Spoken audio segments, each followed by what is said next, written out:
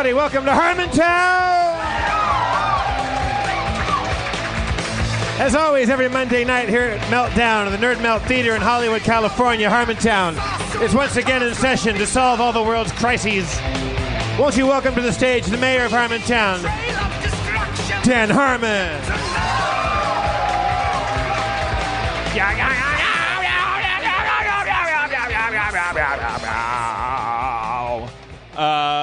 Boy, we got lots to talk about. Let's get right to it then. Yeah. We'll talk about the obvious thing later because it's a weird area. I want to talk about it with friends because I was sealed off today, completely sealed off. I was writing for Rick and Morty from bed, had a deadline, and I'm doing my pass on a script, so I was completely turned my phone off, didn't have the internet, and was kind of like, and then Aaron called me from out in the world and told me about what happened in Boston today, which by the time you're hearing this as a recording, we'll have all these facts, but it just happened today, and it's so what I want to talk about is actually just the craziness about it. It's not like we're going to score Nobel points by not talking about it, nor are we going to score any other kind of point by talking about it. It's just it's endlessly fascinating, of course, and we should capitalize on it. But because it would be weird to talk about that first and then talk about Aaron's leg. I just like the brave new world we live in where you can come out and the audience shows up in Hollywood, California, and a guy comes out with a red Solo cup in his hand and just reading off his phone for the first 2 minutes of the show. I love that. Well, I was just holding it up. I'm not reading anything off of it. Oh. This is what my phone says. It says this is my Evernote app. It says Aaron's leg, wedding cake, Minecraft, Alex Space Jam, and Zardoz. That's what it says. That sounds like a full lineup. So I don't know. You know, I get nervous, so I stare at things if I'm holding. So I'll put this away. Aaron's not here tonight because she cut her leg. Is she a cutter? It's she. Answer the question. I have these very low, thigh-high, tetanus-riddled, sharp, rusty pirate yard lamps. These as you walk up the stairs to Danadu, and it was a long time coming. Someone finally, while walking down them, I believe she was cutting a wide berth for her. She was disembarking for one of Dustin's dates. For those of you who listen to This Feels Terrible, her podcast. She had just finished recording like a date preamble. They're doing this Bachelor kind of thing where Dustin's going on dates with women that are throwing themselves at Dustin, and it's a horrible affair. And these lovely young ladies are coming over to my house where Feral Audio is recording its podcast, and sounds horrible. Getting interviewed with Dustin and whatnot, and then they leave for these dates. So leaving this date for this date, Aaron escorting them out. I think to be polite, like finally walked close enough to one of these horrible, jagged, toothy cartilage. I think they're made out of shark cartilage. These yard lights that I have. They're green and yellow, and they're supposed to be just black probably, but I think they were made in the 1900s and just covered in tetanus and honed to a razor's edge. Yeah, right along the path. Yeah, just coated. It's titanium laminated in tetanus, and so she scraped her thigh on it. She's got this cut on her leg about the length of, let's say, I don't know what I'm holding up here. My penis. A cigarette. But the length of my penis looks like 3 inches. Your penis is shaped and colored exactly like a cigarette, if I'm not mistaken. Yes, an e-cigarette. It has harmless water vapor in it. But you can get it in any flavor. Cocoa Pebbles. Why is this guy raising his? That's an e-cigarette. Oh, you're holding up your e-cigarette. Are you a vapor? Are you vaping? Yep. Do you vape indoors? Yeah, at work. I don't give a shit. Are you a former smoker? Yes. Okay, so hey, come up here. What's your name? Or I'm sorry. If you want to come up here, I learned my. Okay, yeah, because if you start crying or freaking out, I don't want to. Hey, why'd you come up here? You told me to. What's your name, sir? You told me to come up here, dude. Yeah. I know. I was drinking. What's your name? What's your name? Tyler. Tyler, everybody, welcome, Tyler. Here we are. Okay. All right, unexpected segment about e-cigarettes. It's fun. Then we'll talk about the worst terrorist attack on our country since 9/11. But first, e-cigarettes. Fad or fashion? I don't know. So there's water vape. It's water vapor. Well, water vapor is the only emission. It starts off with the chemical that is food coloring, which is, I'm not going to get into it, propylglycerin, flavor, and then however much nicotine you want. Right. So I know people who smoke e-cigarettes at work. They're into it. They're not into it. I know someone who doesn't smoke at all and kind of got into it just because everyone else at work was doing it. This is a new thing. And it's a new thing. I'm sitting in bed next to my girlfriend today. She comes back from getting her antibiotics. She's holding a bag. She goes, I got it. I know I keep going off on our diet. It's because I comfort and all this stuff. She does this big monologue, and I'm like, what is going to happen? Like, is this a thing that ends with couples therapy? What? It's my fault that we always eat mac and cheese. Or she pulls out e-cigarettes just today. This is why I brought you up here. I want to talk to you about both of you, like his and hers e-cigarettes. No. I can't touch them for religious reasons. I'll explain later. I believe it. But I want to know about this because she got zero nicotine e-cigarettes. Yeah, I mean, I guess you get kind of the experience from it. You breathe in, you're like, oh, something's going in. You breathe out. What they call a throat vapor. hit. It has a throat hit. That's the worst name, though.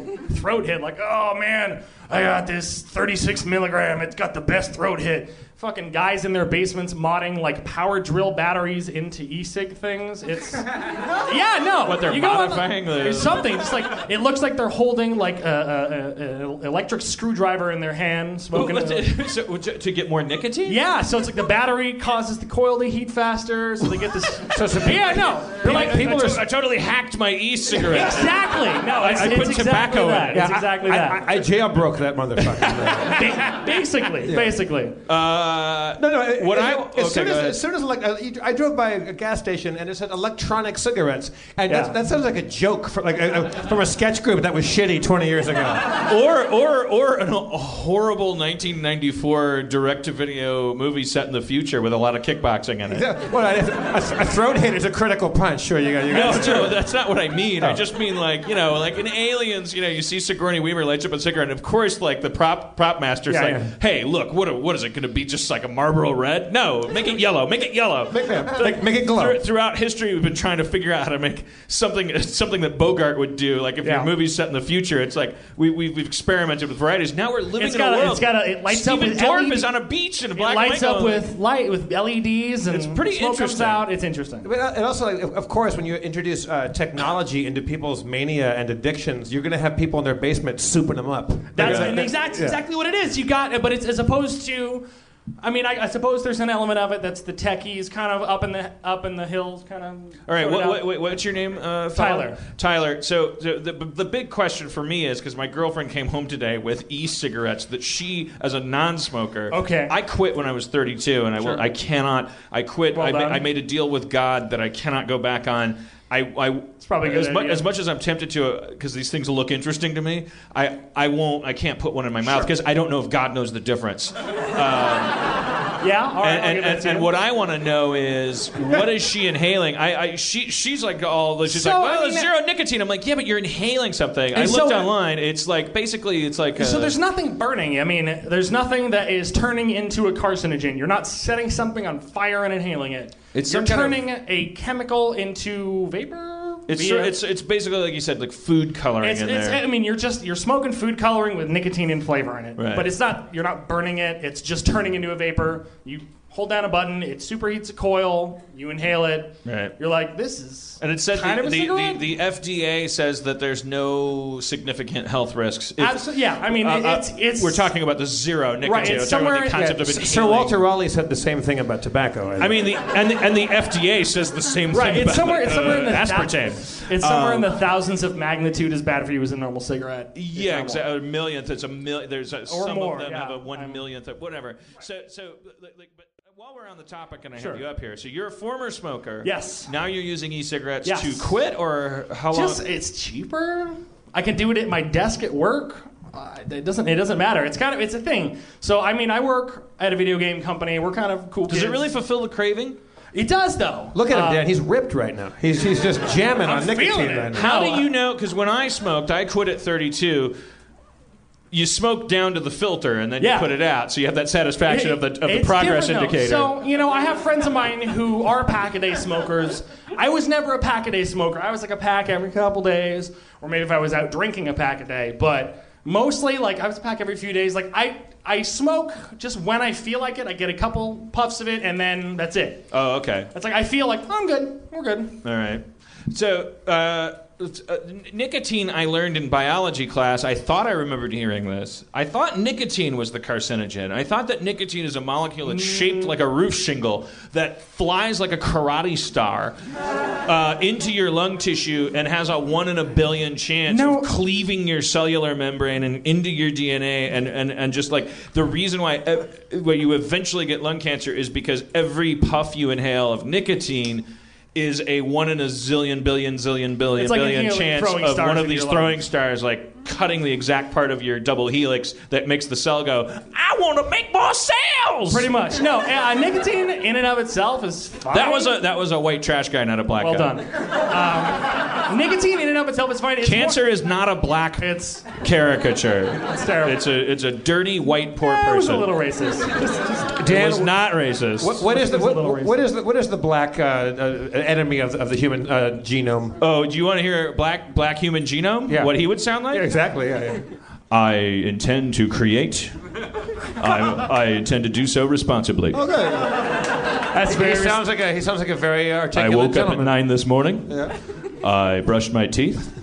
I have a wife that I love very much, and I oversee the reproduction of various viscera to keep the human body alive. What nationality is diabetes? Italian. Diabetes. Oh, you never eat. Oh, have a cake. I would have thought Hawaiian. I don't know. Oh, diabetes. Or Greek. It seems Greek. Yeah. It seems pretty Greek. Diabetes stole sugar from Mount Olympus and was chained to a giant cake, and an eagle sticks a dipstick into his liver. Now, you said that Aaron came into your... a couple of Greek mythology majors just had a conniption fit. I don't think that's right. I don't know. He remembers the eagle. So you said that Aaron got into your bed and she was singing the praises of e-cigarettes, or what? She came home with a bag because she went and got antibiotics. So she was she Did came home. Stop at the gas station and buy one of the ones there? I don't know where she was, but she came home and I was just going like like I said, I'm 8 years no smoking, and I just flipped out I started Googling, even though I had writing to do. Which is ironic because while I was Googling, there was this event that I'm describing earlier that I was, but I wasn't Googling the right things. I just was like I was typing in things like the truth about e-cigarettes, you know. That always leads you somewhere nice. The bottom line right now is just basically like it kind of smells like a fog machine for a second. Like she's in bed next to me and she has this little plastic stick that she sucks on in the. Yeah, unless you put your face in it, you're not going to get the scent of whatever the hell they flavored it with. And it's called vaping. Yeah, and the kids are doing it. They had to make a stupid verb out of it. I hate that term. Really, yeah. I'm hanging out on my desk vaping. What are you doing? It's the worst. Wait, can you put like drugs in them? Like, can you put like weed or hash? That's the worst thing. You could probably put hash oil. If you hacked one, you could probably put some of that hash oil. You probably could. I'm just worried that they're going to ruin it for normal nicotine people. But they have those hitters that are basically an e-cigarette, but you load them with hash oil. I was talking to someone who's a pot smoker about it, and they were like, "Man, no, because e-cigarettes, pot smokers, they're botanists, man. We're not electronics, not so much kind of thing." Well, this botanist got a hold of one of these hash oil things, and I'm sure. I like sucking on a pen and putting it down and enjoying Zardoz. That's what it takes, right? 1, 2, 3. Wait, you're on hash during Zardoz? No. God damn it! That would be the worst. I was about to be so jealous. I was sober watching it, and that was. Yeah, I watched it sober as a judge last night, and it was a bummer. All right, tangent-free night. Let's thank Tyler and get him out of here. Tyler, thank you, Tyler. The truth about e-cigarettes. No tangents. We're gonna have an orderly night. That was a brief one. So Erin is convalescing, but she wanted me to let you guys know, and I quote, and I don't know if this is because the tetanus has gotten to her brain or or if as I or her speculated last her week, e-cigarettes have been hacked. I feel like moving in with me is doing weird things to her brain chemistry. She said, if any of you are getting married, she will make you a free wedding cake.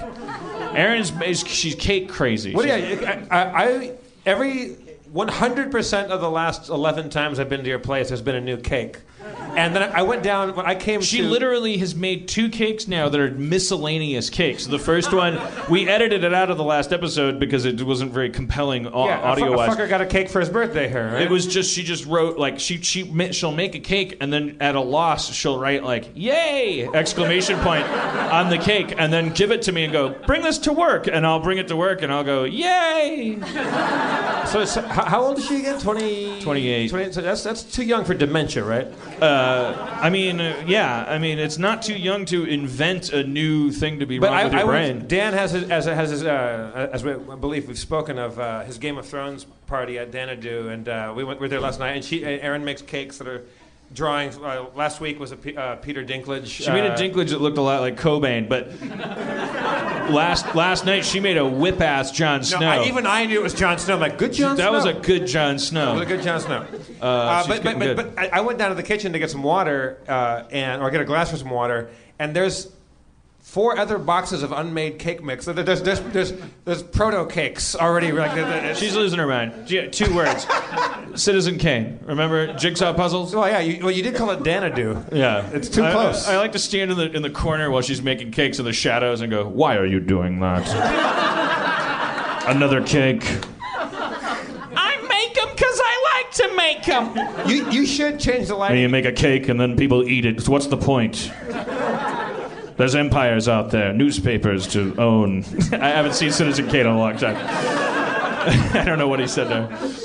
All right, moving right along. Let's knock this one off the list. Hey, Alex, thank you for the Space Jam DVD. Some guy named Alex. No, Jeremy. It was Jeremy. Jeremy. I'm holding a Space Jam DVD with a star posted that says Jeremy on it. I have neither met nor heard of any of this, so I don't know what's going on. How did I get Alex out of Jeremy? And I'm making fun of my girlfriend for making cakes. All I do is destroy lives. Wait. So what are we supposed to do? Who's Jeremy? Jeremy, are you here? All right, Alex, stand up. You win a DVD. No, I'm kidding. Oh, Jeremy. Calling me on that other show. Right, weird. So that's why you're...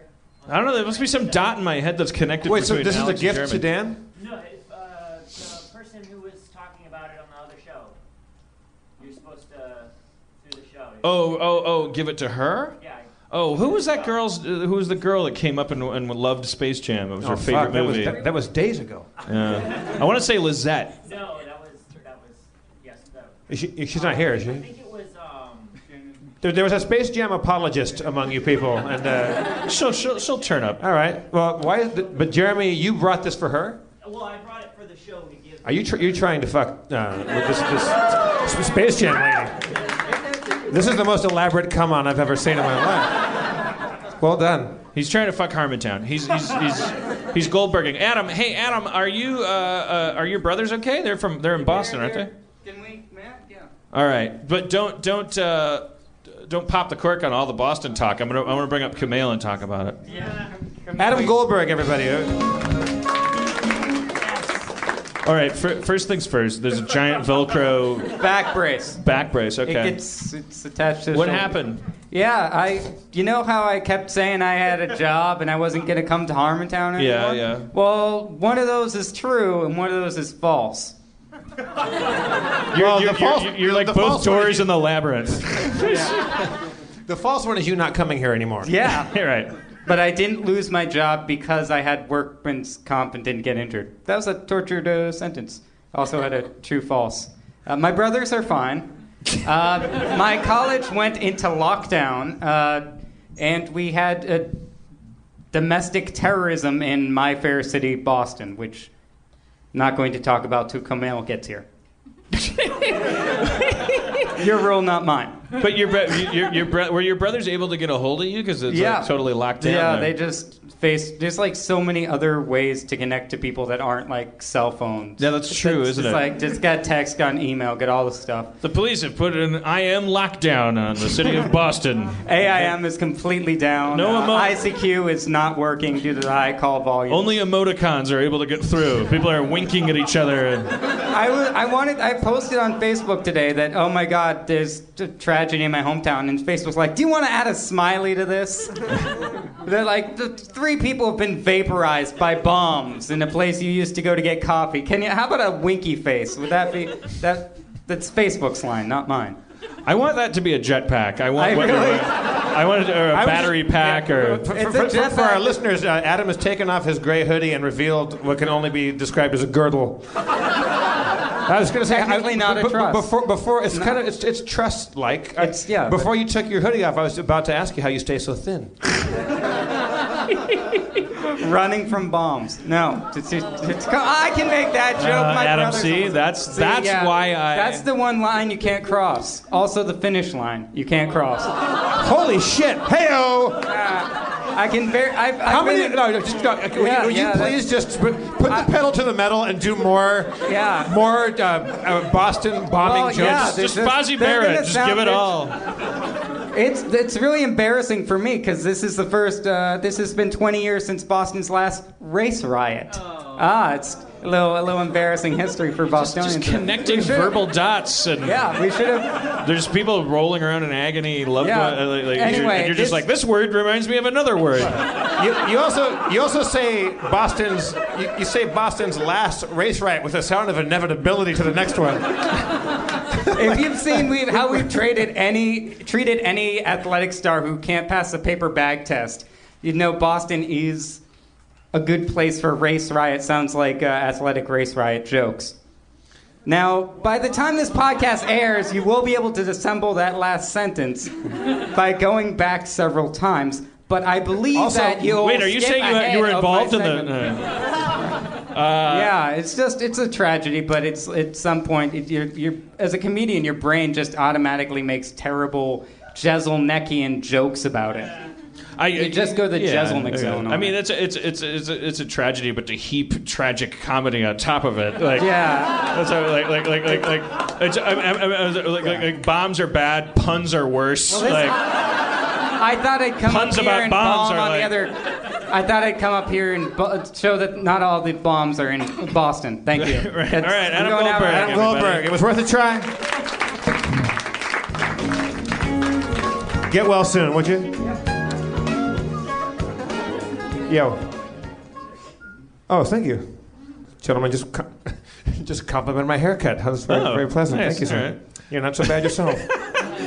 There's an interesting social phenomenon Adam Goldberg embodied, which before the internet, before when I was a kid, like I remember when this grade of national tragedy would happen, my mind goes back to the Space Shuttle Challenger. Like the next day on the playground, like there's all this conversation about it, and then there's the 6 jokes that everybody, and they're just awful, and it's almost like they're vicious too. But well, are they vicious or are they kind of because they're not? Here's the thing: they're not funny enough to be okay. Like if you're going to tell a funny joke after 9/11, it has to be a beautifully crafted joke. They really remind like Warren Thomas had a goodie. Well, but they have to be beautifully crafted to what end, though? Because no one wants to actually laugh about it. Like if Oscar Wilde said something pithy about people getting blown up. It has to create release to go like it's not diminishing it. It's saying like here's the pressure valve, and just for a second I go right. Just for a second. There's a rodeo clown effect there. I don't think there's but that's not an apt metaphor because I think we all know that rodeo clowns are like really like superior kind of. Bull handlers, like those are the real craftsmen. Blah blah blah. There's someone raising their hand. Benign violation theory. What's that? Benign violation theory. But would you like to come up? Get the fuck up here with that? Yeah. It's a town meeting. We got Harmontown's got new life breathed into it. Yeah. If you're gonna say 3 words that interesting, you have to come with it. What was it? The divine violation theory? No, benign. Benign. Yeah. Violation theory. I think it's a Harvard professor came up with this theory that in order for humor to be funny, it has to be benign and deviant. If it doesn't fulfill both of those things, it isn't funny. Because if it's not benign, you see it as a threat. Right. And if it's not deviant, it's boring. Deviant in which way? Deviant as in From the accepted path. So can you give us a for instance? Is there a? I mean, can you pull one out or like? And in the case, so to continue this theory, like I think we can also see benign but deviant things are easier to do when they're not in the face of something as sobering as a national tragedy. And that is why when these very serious things happen that everyone can agree are very serious and painful, actually the worst kind of, and when I say worst, I don't mean the most caustic, the most tough crowd with Colin Quinney. I mean the dumbest, the Fozzie Berry-est, like punniest, dumbest kind of jokes come out, because in order to prove that they're benign in the face of flesh being torn and the unignorable stink of political motivation in the air, and you know, not to mention the political motivation that's going to be cultivated from it, and in order to be benign, you have to be pretty stupid. Like the joke has to be just dumb as bricks. Well, let's consider Everybody Loves Raymond. Not funny to most of us, right? But there is a demographic. I've actually never seen an episode of it. I don't know. Okay, well, there is a demographic that sees his humor as deviating from the norm. Yeah. Let's all pray for them tonight. You did it. That was benign and deviant. You did it. I'm sorry, continue. I didn't mean to derail you. No, that was the only example I could think of. I'm sorry. Well, wait, no, but it seems like you were building to a point, and I... No. You're just saying that it's a contextual thing. It's a subjective thing. Well, the thing to my mom, deviation is exactly, like not kneeling, and my mom didn't kneel anywhere. But I just to my mythical mom, to grandma. Yeah, there's no joke that you could say that would be funny to everybody across the board in the face of a crisis. Like okay, what was your name, sir? Bill. Bill. Okay, Bill. Well, let's thank Bill because we got so much things. Thank you, Bill. All right. It's the theory of benign deviance. I mean, yeah. I think that's interesting because like the jokes get dumber when the tragedy is unmistakable. When that theory, such as it is a theory. I want to say this. By no means do I want this to be funny. It's not a joke. I'm not saying it's a joke. I do not want a joke as a response to this. But there are people, when you watch the footage of the runners, the marathon runners coming across the finish line, some of them are just coming across the finish line when the things go boom. And for a split second, their hands are still in the air. They don't know if that's fireworks going off. They don't know what the fuck is going on. Other people are in front of it. They see debris. They're running for the other side of the street. But also, there are people that are probably going to finish in an hour who like they've been running for 3 or 4 hours, and they're going to say, "Sorry, that 3 or 4 hours that you ran, like the marathon is over." Like that trickles back along a huge route, like mile-long thing. It's just kind of it's a very weird thing to go on. Wait, how do you mean? What do you mean? Like there's going to be somebody that's just going to, like, at some point you're running and then someone's going to stop you. Marathon's over. Yeah. What happened? Is running. Somebody blew up the finish line. The experience of I hadn't even thought about that. The subjective experience of a person who is a mile from who's doing this thing who's run 22 and they have every miles right and reason to believe that what they're undergoing is like this cataclysmic experience. I'm not saying that. I'm just saying that like there's people that your minds are wobbly, your legs are wobbly. I think there was a guy that falls down in that footage, and I think in my mind, I don't know. It didn't look like he was hit. It just looks like people's legs are about to give at that moment anyway, and he heard this big shock, and I don't know if it's a he or a she actually, and someone just kind of tumbled to the ground. But also there are people that... Well, I will say the thing that you said you're not saying, which is interesting to me. I'll be the bad guy and talk about this, because I remember 9/11. And I remember this... Please appreciate my candor and don't punish me for communicating something about human psychology. Because the easiest thing in the world for me would be to not share this with you and be a good person. But the year that 9/11 happened, there were Emmys, same as every year. Only the year that 9/11 happened, because there was 9/11, the Emmys were downplayed. There was no red carpet, for instance. It's funny how that national psychology happens. It's like, yeah, I guess it makes sense. Like, what are we supposed to do? 9/11 just happened. Let's not roll out. Let's not watch Jennifer Aniston like talk about what she's wearing. Not because it has anything to do with anything, but just because it just doesn't seem right. And I agree with that. And it's odd. And yet I live in this universe where it's like, you know, like that's the most important thing in the world, the Emmys. And my mind went there. It was like when I thought about all the writers who were nominated and not nominated and nominated hoping to win or not having a chance to win. It's just like their lives building to this point, and then this 9/11 thing like making their Emmys like not a thing.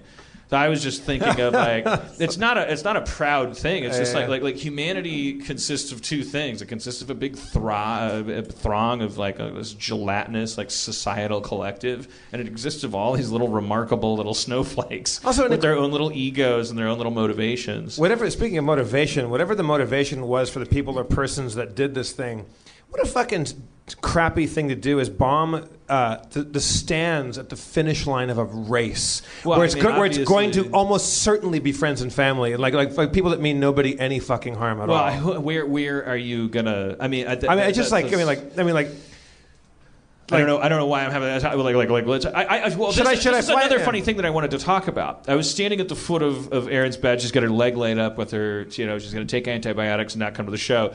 And she mentioned Boston, and I was out the door, and like, I was like, so nobody knows what's going on, and I suddenly realized that I had an opinion. I'm telling you, I'm completely sealed off from the entire thing. I could tell you in 15 seconds everything that I've actually heard about this, because even in the green room I was telling people because I think it's actually weird that I was in a bubble today and I only know multiple bombs went off at the finish line of the Boston Marathon, and hundreds of people are horribly injured, and that there's all kinds of gore all over the internet, and that 3 people are confirmed dead, and one of them's a kid. And so I know all that, and I know that that everybody's trying to figure out what the fuck happened, and that there's a huge blackout, and the cell phones are blacked out because cell phones can be used to activate bombs. And then I found out in the green room that there's more bombs. But I want to bring Kumail up in a second, because he specifically, he was the opposite of me today. He was all over. He was on Twitter, and he was telling me before the show about how his subjective truth was changing every 30 minutes. But I just wanted to say one thing that I thought was so strange psychologically, as I was standing at the foot of our bed about to leave for the show, and Erin mentioned something about Boston, and I must have said something like, do they know who did it yet? And she's like, no. And I said something like I don't, this doesn't seem very Al-Qaeda-ish. And I'm like, what am I, Bruce Wayne now? Who the fuck do I think? What am I talking about? I just think that's such a funny thing. I had to turn the news off because in that whirlwind right after a big event happens, it's an earthquake or it's a robbery or you know, Charlie Sheen makes a phone call or whatever. Nobody has any facts. So it's a lot of alleged. But then in my brain immediately, without any like 5 seconds, and my brain chemistry is immediately, I'm Val Kilmer sitting in front of a bank of computer. This isn't the Riddler's style. Why am I on the case? Why is my brain on the case at all? Dumb, stupid. Why isn't your brain not on the case? I don't. But why in this comic book world? Why isn't my brain on the case of who can I help? Who do you think did it? I'm not being glib again. If you had to guess right now, what do you think is the motive or the people responsible? And I'm not being. And Erin said this in response. She said kind of a she was intrigued by the thought process of because it's too specific. You know, it's like why you we should bring Kumail up. I think we want to talk to him about this.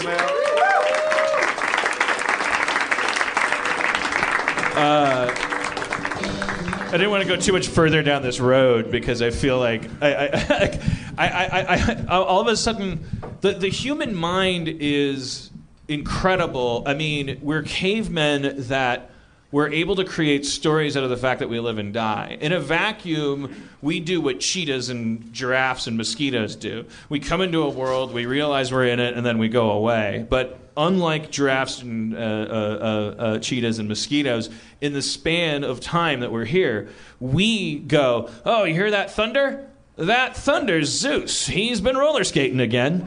And the kids go, what's the roller skating? And we go, well, roller skating's what happens when it thunder. And we just fill our heads. Our brains branch out. And we create beauty and poetry and dancing and festivals. And we reach out. We touch each other. We save each other's lives. We take bullets for each other. But we also, we go like, well, black people. You put one in a drive-through, and we have that. That's a new one. That same computer. Kumail, is you haven't heard? I didn't know about black people in drive-thrus. You've never been behind a black person in a drive-thru. What are they doing? What are the black people doing in drive-thrus? I wish I could tell you, but we got so much to do tonight. What? No tangents. No tangents. Tune in next week. It's interesting because the mic stand broke off. First of all, to answer your question, I hope it's a crazy white guy or like an Asian lady, because we haven't seen them do. Yeah. Just for the novelty of it, and also I just don't want it to be a brown person again. I really don't. Well, what horse do you have on this race? I just want any of the horses that are not brown. I don't know, are they winning the race? What's going on? First of all my race riot puns have been taken.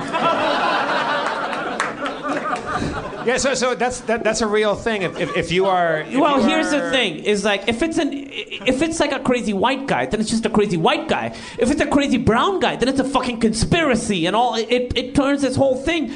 I just wanted to be not. I was thinking how frustrating it would be if you were just like a McVeigh. Unabomber manifesto kind of crazy guy who just happens to be from Saudi Arabia. He'd be so. Because everyone's like, oh yeah, of course he's Al-Qaeda. He's like, no, I've got my own thing going on.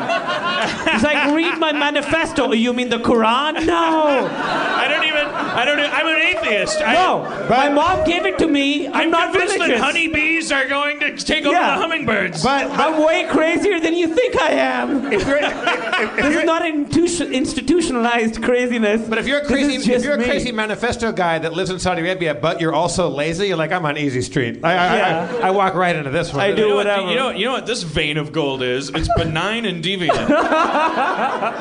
It is. It's a safe pocket away from anyone mistaking us for not, having our prayers and grief with the families of the loved ones. Sorry, I ruined it. But it makes sense what you're saying. What Adam was doing when you make like base jokes when something big. What you perceive to be big happens, it's because you're trying to make sense of the world. It's the same as saying that thunder is Zeus, You're trying to put structure on it. So if something happens that you can't understand, well, if you make a joke about it, then it becomes smaller, something you can process, something you can have. Here's the thing that I think is really interesting about that. Everything's interesting about it. Why do I have to point out one thing that's interesting about it? But the thing that captivates me about it is that it's a channel to accountability.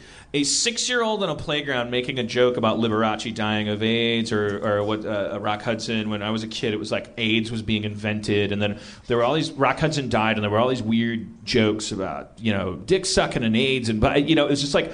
It was like cooties became a real fun thing, and just insensitivity ran rampant. And then the Space Shuttle Challenger, when I was 12, blew up, and then just what does NASA stand for? Oh, a variety of hilarious things that all have to do with not appreciating the fact that 7 people blew up. But the interesting thing about that is that it all has the same: knocking on wood, not walking under a ladder, black cats crossing your path. It's superstition and religion and benevolence and hatred, cruelty, politics, YouTube comment sections. Humanity, unlike cheetahs and giraffes and eel and mosquitoes, we reach these tendrils out into a completely chaotic universe that, for all intents and purposes, for every signal that it sends to us, doesn't give a fuck what happens. You can't control when it rains. You don't know who's going to get cancer. You don't know why Ugg dropped dead and Blug didn't. But we insist upon reaching out into the world, and I don't think it's we characterize it by going we're afraid of everything we don't understand, so we try to make sense of it. Okay, granted, but the flip side of that coin, trying to make sense of the unknown is. I mean, it's a lot easier to hide from the unknown. Whether I'm not saying it's a bad thing. No. I'm not correcting you on anything. I'm not arguing. I'm just like this is amazing. We are like when a little kid makes a joke about the space shuttle blowing up. That little kid doesn't know it, but his unconscious brain is reaching out into the world and claiming responsibility for 7 people blowing up in a space shuttle. That little child is apotheosizing, if that's a word. He's becoming God. He's going like, well, this thing happened, and here's what I got to say about it: doo-doos and butt-butts. Yeah. We are when we and so I want to talk about like your experience on Twitter today. Oh, it was just weird because I was driving back from Big Sur today, and I know. What a life. Yeah, geez, it's rough. I was driving back, and it was just sort of like that's you weren't flying back on a private jet. You were driving back like any old asshole. But he could have gone to Little Sir. He knows what he's doing. I just wanted to drop that I can afford some of the hotels in Big Sur right now. And gas. Well, but even the trees are bigger out there. Everything's awesome. It's like heaven on earth. So I'm driving back. It really was. It really is. I went to Big Sur. Like first thing I wanted to do is write a movie about a guy wanting to write a movie about writing to write a movie. This feels like every shitty meta. Yeah, there's no perspective there. It's all like we are clearly. But what all you're saying, all I know is I want to be a writer. Yeah. I look at all these trees and dirt. I think it ties in well to what you were saying. Is that part of I think what because our brains are so smart, we're trying. It's all about power and control. And control is predictability, saying why thunder is happening is because Zeus is angry. Why did certain things happen? Because these other things happen. So I was on Twitter. I didn't have access to like radio. So the only thing I had was like just refreshing Twitter over and over and see. And like you would see like something small would get reported and then someone would hear it. And then because it's hundreds of people on Twitter repeating it, it would become the truth. So at some point it was that some Saudi national was the guy. And so then that became the truth for like a half hour. I was like, fuck, my people are at it again, you know? And that became the truth. But that's also part of people being like, I think most people are like, it would make most sense is if it is Al-Qaeda. Then it's a threat we already have. We know what that is. It sucks, but that's what that is. So people, there was like a sense of relief almost. People were like tweeting that, because I said, I hope it's a white guy. Just because I think that's inherently not politicized. And people would respond to me like sort of like bragging that like, look, it's one of your people. Like I got a ton of people responding to that. What do you mean? I said, I hope it's a crazy white guy. Right. And most people understood what I meant. and so you entered into an unspoken, almost like if you're watching The Bachelor with somebody and going like, I hope he gives the flower to Cynthia instead of Veronica. There's just like an automatic kind of, I told you. Yeah, a lot of people are like, well, sorry to burst your bubble. I swear someone said that. And then linked me. I'm like, is there a glee? that you think it's like a guy from the Middle East? And I think there really is a little bit, because that's a known threat, and that's a way to compartmentalize and control the situation, or at least have some power over it, is know like, oh, we know these are the bad guys. It's Dr. Doom again, you know? Right. That's why like people, even in movies, like superhero movies, people like when it's like Riddler or whatever. They don't like who's the fuck is this new guy? I want it to be a new Dr. Doom, because sure. I don't want to live in a world where, I mean, as always, we're speaking about the cartoon parts of our brains that are thinking these things. Yeah, and that's, first of all, why do we think we know things? Second of all, why do we want certain things over other things? That's what's interesting to me. Given none of us are in forensics, none of us are in politics, none of us are like, but we all have opinions, we all have theories, and as I was saying, I'm like a weird guinea pig in this experiment, because I knew nothing. What's interesting to nothing, is that and you immediately had opinions and leads, and where are you going to start your investigation? The Joker usually leaves a clue at the scene. There were no cards found, so it wasn't him. But it's true. And my girlfriend called me on it and said, like, because it would be weird if Al Qaeda loved, like was so into something as specific as a Boston Marathon. And I was like, I guess. What am I, like an Al Qaeda expert? I'm a manhunter? I'm in the mind of my enemy? But it's what case am I on? Two things. One, it doesn't seem like their style, whatever that is. Two, what does it mean? Like their style is airplanes going into a building that no longer exists. Yeah. The scope is a little smaller, unless it got fucked up. I mean, I think it was supposed to be a bigger event than it was. Well, that's why it sucks. Is if it's one guy who just happens to Middle Eastern, who's like, I'm just going to do this one thing on my. But the thing, what you were saying, I want to say this real quick. What you knew just from the 4 sentences is what all of us know. But if you're following the news cycle, right. you just like. Things happen and they become truth, and then it's false, and then it's truth, and then it's false. But all the things you said, which is like 3 people died, this is how many people are injured, this is why it happened, that is all we know still. Right. That is all we know. So you don't know anything more. Here's a really weird question. What's more racist? This or that? The whole audience just kind of leaned in imperceptibly. Is it more? Are you more racist and jingoistic, or whatever phrase you want to use? And this is half of your grade, you guys. If you hope it was a Middle Easterner, let's say, I'm not even going to say Al Qaeda. I'm just going to like let's just say like a. Or if you hope it was, as you say, a crazy white guy, like as a liberal white 40-year-old guy sitting in my house in Los Angeles, my immediate hope, and this is all instinctive, and I'm being honest about it. I have no conscious I didn't have time to connect any of these dots consciously. This is what happened in my brain chemistry when I heard the news. I hope that it is a crazy white guy, and I haven't asked myself yet why I hope that. Part of it is self-preservation. I want to have a kid with Aaron, and I don't want my kid to grow up in a... That's your future kid time traveling back. I assume it's... He's like, please do it. Aaron made it after all. Yeah, he's saying the penicillin works or whatever. It was Adam Goldberg applauded because he wants to have a kid that will come over to that kid's playground uninvited and swing next to him. And do puns based on the newest tragedy. I know where all the good water fountains are. The thing is, my uncle had spina bifida, and he doesn't tend to go there. But, pipes is pipes. I don't know. I think a crazy white guy is better. Well, crazy white guy is clean and simple. And it makes everything feel like a David Fincher film. It's just one guy. As opposed to a conspiracy or an ideology. Adam, don't blow us up. Don't blow us up, please. That's rude. Okay. But am I? I mean, I am.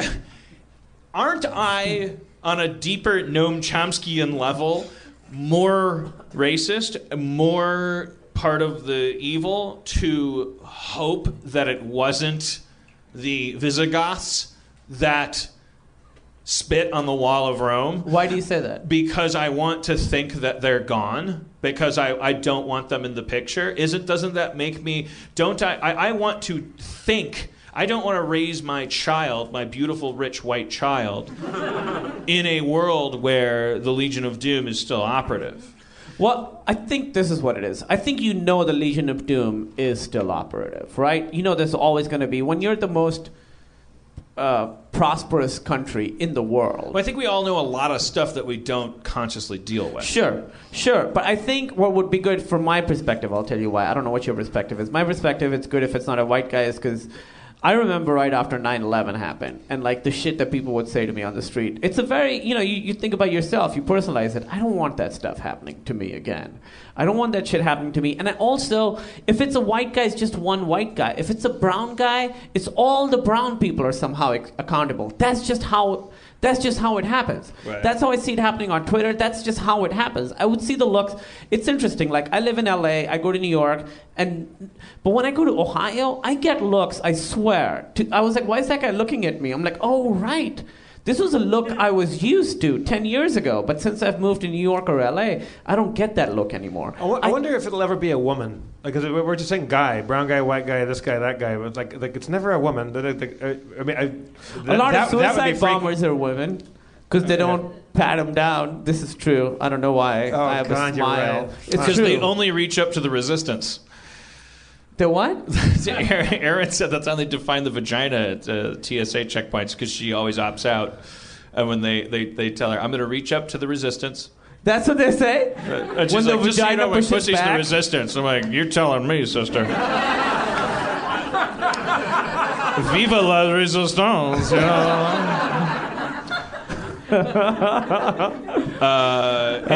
I don't know. It's interesting. Like I had a thought in my head. I have none of your motivations. Your subjective motivations. Which are very subjective. That's a very, very and I'm not close saying to they're- home thing. But I'm not saying they're noble at all. They're not noble. No, of course. That's they noble or not, yeah, because I could say, well, if it's a guy that lived on Franklin, they'll close off Franklin. I won't be able to get to my haircut appointment. There's subjective reasons, and you have a very subjective reason that I don't have that you pointed out. And beyond that, though, it's like I want to know in my white brain, why do I want it to be a white guy? And I don't think it's because I'm a hero. I think it's less of a threat if it's a white guy. It just feels like more like a comic book. It feels like a Batman movie. It's who's this guy? Now people are just strapping themselves up with a bunch of shit. Everyone knows how to make a bomb. We've covered how to turn a cell phone into a weapon, and everybody knows how to do it. And anybody who's had a bad week can just go be a giant cocksucker and go out and blow up a bunch of people. It's like that to me is worse than it's some dedicated foe that we hate. If it's the Penguin, and we know that we're after this organization, we can't get him, but we're trying our hardest. That's one thing. But if it's just every disenfranchised lunatic out there that wants to go make a point, that's what's freaky. Because there's something about the fact that it was appears to be a couple low-level trash can bombs that blew up, 150 people or whatever. That's kind of low scope. You could go a lot bigger than that, but just by being an asshole. And now we're gonna, like you said earlier, Dan. It's not just the politics that go into why someone does shit like that. It's how it shapes the world we live in after this now. And everything gets a little bit funkier. There's a little bit more security cameras, a little bit more. Now we're all watching each other. And somebody very weirdly but astutely pointed out today, look, there's cameras everywhere. It's a finish line, a race. Everyone's got their phones out. They're going to be going through all that shit. And if they're going to be looking for people of different ethnicity carrying backpacks, that's everybody there. Because lots of people from all over the world have their best friend waiting at the finish line to give them a fucking power bar and some Gatorade and some shit. Well, I thought what you were going to say is if they're going to be looking for people of different ethnicity carrying backpacks, they're going to be able to focus on those people more easily than people who blended in that were wearing backpacks. But the lineup's going to be long because it's a bunch of people holding knapsacks out there and stuff like that. So. The other thing I want to say that I don't want this to be a political statement at all. I really don't. And I said this on Twitter and I got a lot of shit for it. Here's also, and I honestly am not trying to downplay anything. Fuck Mexicans. No. You deleted that one, right? No, I did. But honestly, kind of fuck Mexicans. What's a gordita? I don't get it. How soft do your tacos have to get? Yeah, Choco Taco, the ice point cream used to taco. be the crispiness. Yeah. Get your shit together. Your ice cream taco is just a cone in a different shape. We're all onto you. Now, if it turns Don't out, make us give Texas back. Give us some tater tots or something. You know what I mean? if it turns out to be a Mexican terrorist that did this, how does that affect the brown people's standpoint of yours? Oh, we're cool. We're good. Then it becomes about eye shape and eyebrows and last names Look and how, shit like that. I was going to say something horribly racist. Do it! No. No one's going to tell anybody. Anybody can hear this. Here's the one thing I want to say is that I grew up in Pakistan, and the one thing Americans don't have that we had, that Americans have that we didn't have, Americans have this assumed sense of security, which is a huge privilege, and it's a luxury, and most of the people in the world do not have that. I know I didn't have it. And there was bombs in Iraq today, and 42 people died. And I'm not saying you make this tragedy smaller, but anytime you read about a bomb happening in another part of the world, try and remember how it felt here to have that happen with 3 people dying in Boston, and how that must feel for the people over there. I think that's a very important. Doesn't it feel weird when you get applause and then you feel like, I didn't do that for applause? I think when people, you read about bombs all the time, bombs in Syria, and it always like just goes off of you. You think it's just like some other world that's happening, but that's the world, and people, people are living their lives there, and they love their kids, and they love food, and they have, favorite ice cream flavors or whatever. So just remember how awful this is, and even now how distant you are from it, and how it happens to people all over the world. And it's like more of a fact of life for a lot of people. Yeah, absolutely. I mean, that is the fucked up thing is that when you're a fat, rich, white, 40-year-old video game loving, wheat thin eating, like community creating, vodka drinking, community creating, hanging out, doing your show and guying, the only time these conversations happen is when this stuff happens, and it's when this stuff happens that you think that exact thought that I do, that I go, I wonder how many people, I wonder what's going on the planet, and why this is a bigger deal. And if I chime in with that sentiment at that point, I couldn't be a bigger hypocrite, because it's like I had my chance to give a fuck about whether people lived or died, and I didn't. And then so then to Noam Chomsky chime in when it happens, it's like you're the worst of both worlds, because you're I'm eating Twinkies while everyone's dying, and then school children get shot in a thing, and then if I choose to go, well, compared to what happened. Well, I mean, it's not compared to. It's not trying to downplay anything. It's just saying people were very raw today and feeling a lot of things. And if I say this 2 days from now, people aren't going to be feeling that anymore. The bubble of security will be back. If you say that today, like what you feel right now, how raw and hurt and painful it feels, that's like a real feeling for a lot of people in the world all the time. And that's not to downplay anything. It just because someone died somewhere else and there was a bomb doesn't mean you can't enjoy your video games. It just means, just be aware. It's a big world, and, Yeah, well, I do think, we've entered a world where we grew I'll tell up you, it's going to be a tough segue into D&D after this. But a welcome one. I don't think so at all. I think if you listen to last week's recording, you go like, well, there's an example of nothing going wrong in the world and nothing being sensitive, and it's just a piece of shit show. I thought the show was good. Did you think the show was bad? I blame myself. It's just a boring turd laying on the sidewalk. Was it boring? Yeah, I think so. Nope. It's because I forgot a belt, or it's because the microphone didn't work when I stepped up. I don't know what it is. I listen to it when I edit it, and you're trying to find like a reason for something happening. You're trying to put structure on it. Anyway, but what I'm saying is, I like what I like about Harmontown is that there's absolutely nothing about something horrible happening that precludes the possibility of people being smart and fun and playing D&D, touching each other. That's awesome. But, no matter how bad things are, D&D will always happen on Harmontown. But yeah, something sticks in my head about what you were saying. Not to dwell on the point, I think you put it succinctly. But I as a creature born in '73 and like being raised throughout the '80s, and like we've entered this world now. It's a globalized world, and we're just so like conditioned now. The news now we don't even watch the news. Now it's just we get all the information through this kind of trickle charge, but it's still a child of Tom Brokaw. It's a child of CNN. It's a child of all that old media, and it's kind of like oh, did you hear the news today? And the news in America, it's like this proudly isolationist kind of like heritage where we go like somehow before you've even gotten the information and parsed it, you like liberation fighters and baga baga baga baga. You don't like we don't know that they're human beings. We have no idea what the fuck is going on. It might as well be Mordor, yeah. And the one thing that's never going to happen. No, I mean maybe somewhere, but never on CNN and never on Fox News, never on the big news channels or outlets. No one's going to say, like the president can't come on the air and go, hey, whoever did this, call me up. Let's talk about it. Let's find out why you did this. Let's address the situation. Let's be adults. Like we don't want to, like no one can do that. We have to come down like a ton of like douchebag bricks on everything now. And it has to be like, we're going to get him. Bring him to justice. Bring him to justice. I saw that a lot. Like that is not a positive sentiment. No. It's hang 'em high with Clint Eastwood, and it's like. I know that people, like, when you're in pain, everybody wants shit to stop, but it's just like when everything goes into... Yeah, our little bubble got burst from them, and Yeah, everything has to change. This giant shift has to happen where, like, the Constitution's going to go get sodomized in an alleyway, and That's the thing that guess bums what? me out Guess the what? most. As soon as that happens, no more bombs. Fucking boo. But it is true. America is in such a bubble, and it's a very unique situation. And these kinds of things, sort of like you said, put a little hole in the bubble. But try and remember this. But the bubble will be back, and next week we won't give a shit about this, and we'll be back. Yeah, Robin Williams will be here. No one will give a fuck. Zardoz? I'm glad you guys watched it. Well, let's get Spencer up because he was there for that. Spencer, come on up. Spencer, everybody. Well,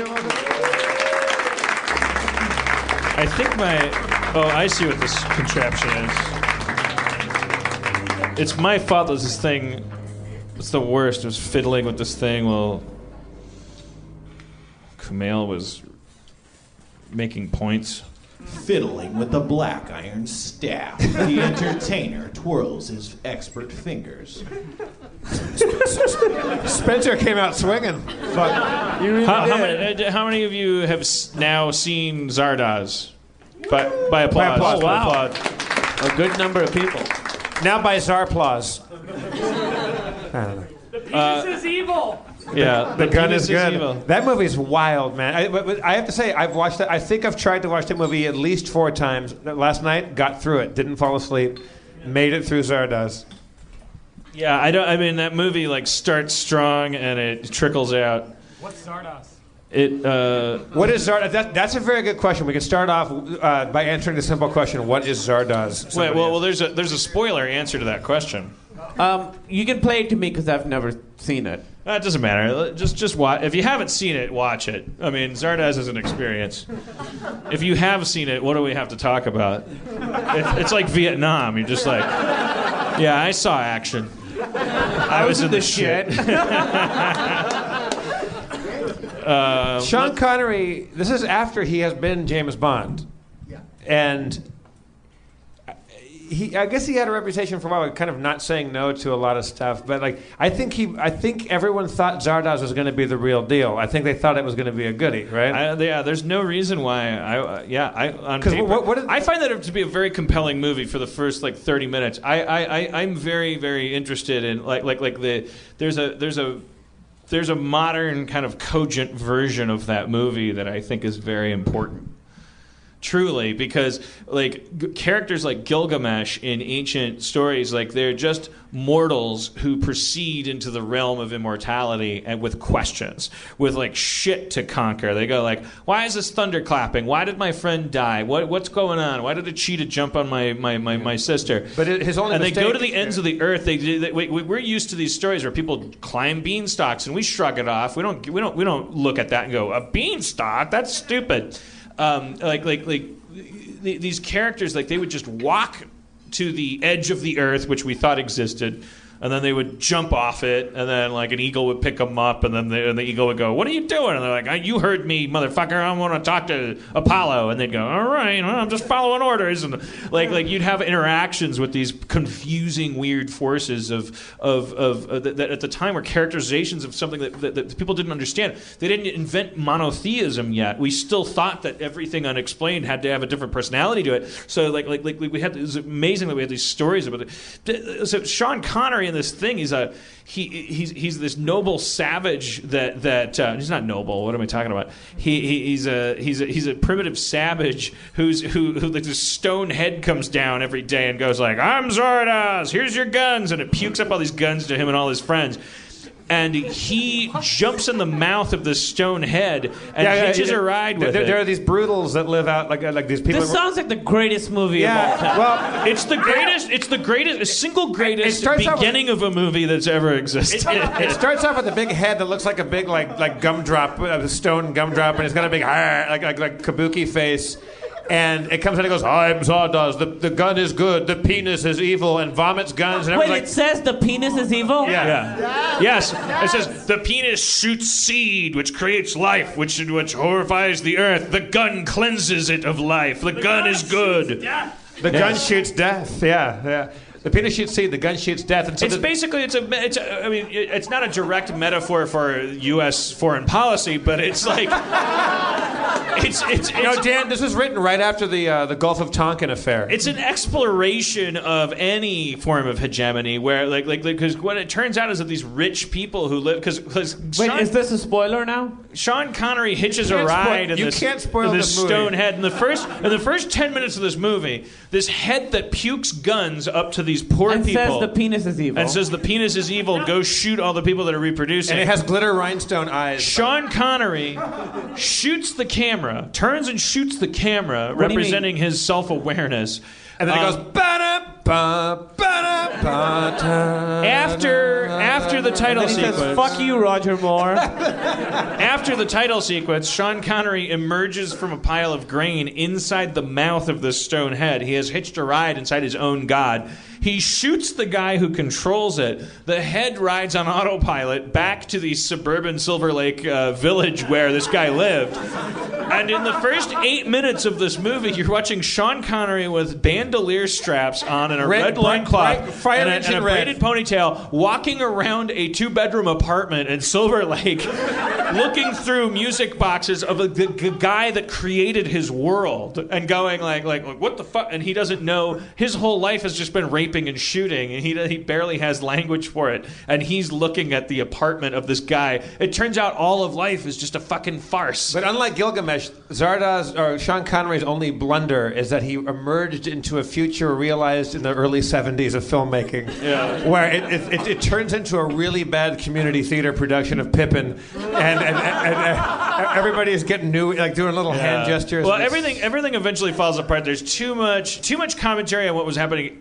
at that point in the 70s. It's too much like, well, boy, pet rocks today. What's next? Pet boulders? It's like, well, no one's going to care about pet rocks in 2013 who were watching this. But like transcendental meditation is, it's like obviously it was a movie of its time. But the thing that carries through, I think, is a bunch of rich, privileged people, who have achieved immortality, which is all our goal. And then these poor people are being created by them. One person's in charge of them, like a commissioner or a mayor is in charge of a basin of fucking poor people. Or a comptroller. And one of them pops into the immortal world and is walking around, and he's like sort of part Frankenstein, part. It's kind of Matrixy too. There's a scene where he's at a party and they're scanning his brain, and there's all his rapes and murders that he's committed are on a screen behind him, and all these fashionable people. But now, are rapes, if it's a rape murder, does that count as 2? Or is this not the important question here? And they're on they're at an art gallery, and they're commenting on it and talking about it. And well, I think he's gauche. Well, I think he's post gauche. Then they try to get him. They're like this brutal savage has a vestigial quality where he can his penis can achieve tumescence and become rigid in an erection. Wait, so they don't get boners? Yeah, they can't. Because they're immortal. They don't need to reproduce. They can't die, so they cannot get a hard on. They're actually immortal, not like poetically immortal. But they punish you if you fuck up in society and you do anything bad. They can punish you by aging you 5 years, and eventually you'll die. No, eventually you will never die. Eventually you'll be senile. You become senile forever. You'll be an old person, and then become a renegade. Yeah. Or a renegade. Yeah. Renegade are the crazy senile people. Or you can become an apathetic and be sexy but stupid. And they're in a permanent kind of New Year's Eve party where they're wearing tuxes like read as the Oscars, where they're all just like popping champagne and kind of stumbling around with their prosthetic makeup. But they show it's pretty funny that they because they have a little thing, they have a ring where they can make a little computer, and it's a lot like Siri, it's a lot like an iPhone. Where they're like, hey, what's this? It's a flower for what? For decoration. Oh, thank you, Siri. That's nice. And you can put put a little screen up on the wall like a projector. And it's pretty groovy, but then they're trying to prove that they can get this guy hard. So all these ladies are standing around in their pastel robes. Sean Connery's standing there in a red diaper, short shorts, like American Apparel, like ladies short shorts. And he's got his balding man ponytail. He's got a ponytail with a slight receding hairline, a handlebar mustache, and knee-high like Captain Cook boots on. How have I missed this movie? I don't know. It's a mistake. It's so good. It's nuts. Then they start showing him porn. Like, watch this. I'm going to show you a man get a boner, and all the ladies are standing on like, oh, I've never seen that before. And the first thing they show is just of tits. Like, soapy titties. So a woman just like soaping up her titties, like in a big like tight frame. Like it works as modern porn. I'm sure. Yeah, no, it was hot. Yeah. Like the soapy titties was trans. Yeah. And then everybody. Because at first I wanted to mock it. I was like soapy titty like that, and then I was like Jesus Christ. Yeah.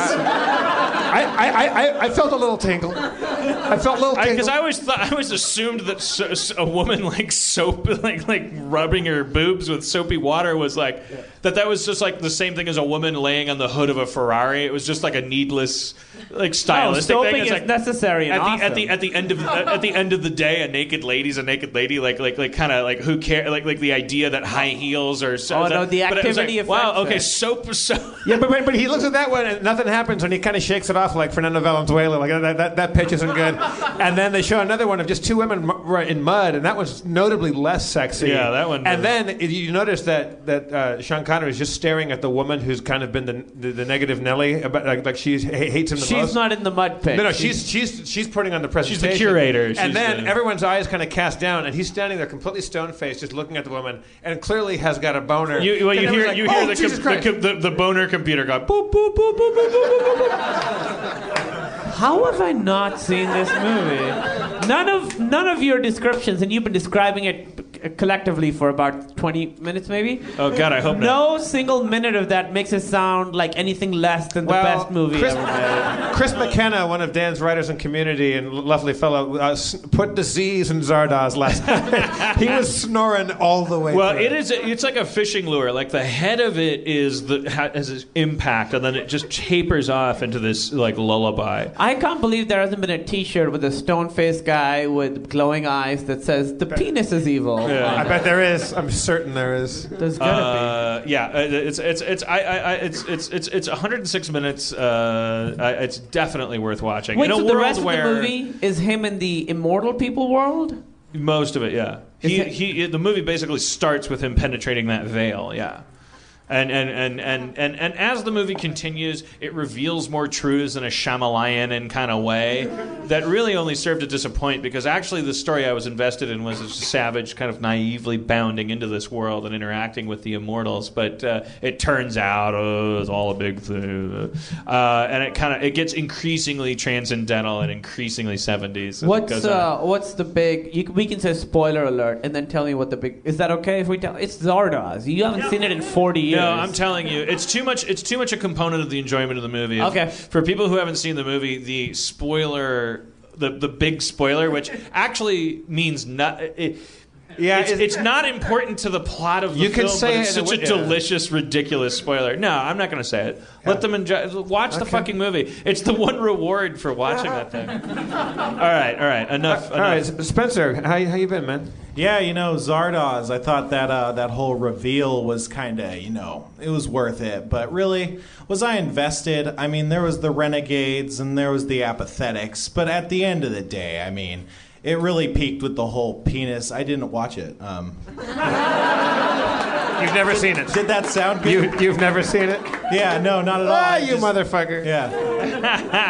I was gonna go. I had a work meeting that night. I was gonna go, head over. You never have to have an excuse to have not watched Zardoz. I would have enjoyed seeing it.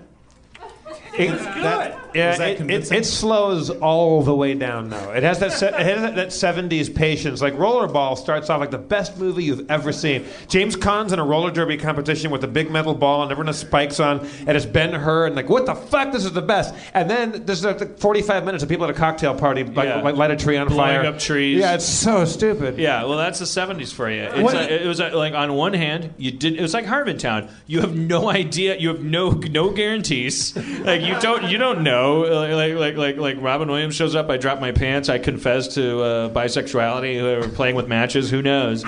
You might. That's the same Zardoz guy. The bisexual pyromaniac. On the other hand, it could just be a boring show. That's just everything. All the cheers are from Tyler. He's just. I don't know what you're talking about. He's jamming on nicotine right now. Yeah, he's been smoking those 18 milligram. Dude, I'm gonna give you a throat hit in a second, man. But if you read that Easy Riders Raging Bulls story, it's the story of that cinescape changing. But you were saying, partly joking, that as soon as they blew up the shark in Jaws, that is the point when movies became. I mean, we were all born into. Certainly, these people, even me, were born into a world that had been pre-Jaws. Movies are part of our government. It's the fifth estate. You know, it is our religion. We go to these temples and we study these things, and there's a prerequisite for these things that they have to have a third act. The Death Star's got to blow up. The shark's got to blow up. The people got to go home feeling like there's a purpose in their life.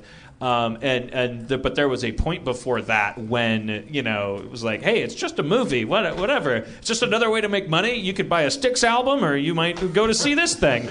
It's got Gene Hackman in it. He eats some chocolate, he jerks off in a cup, and then he shoots himself. That sounds like a third act.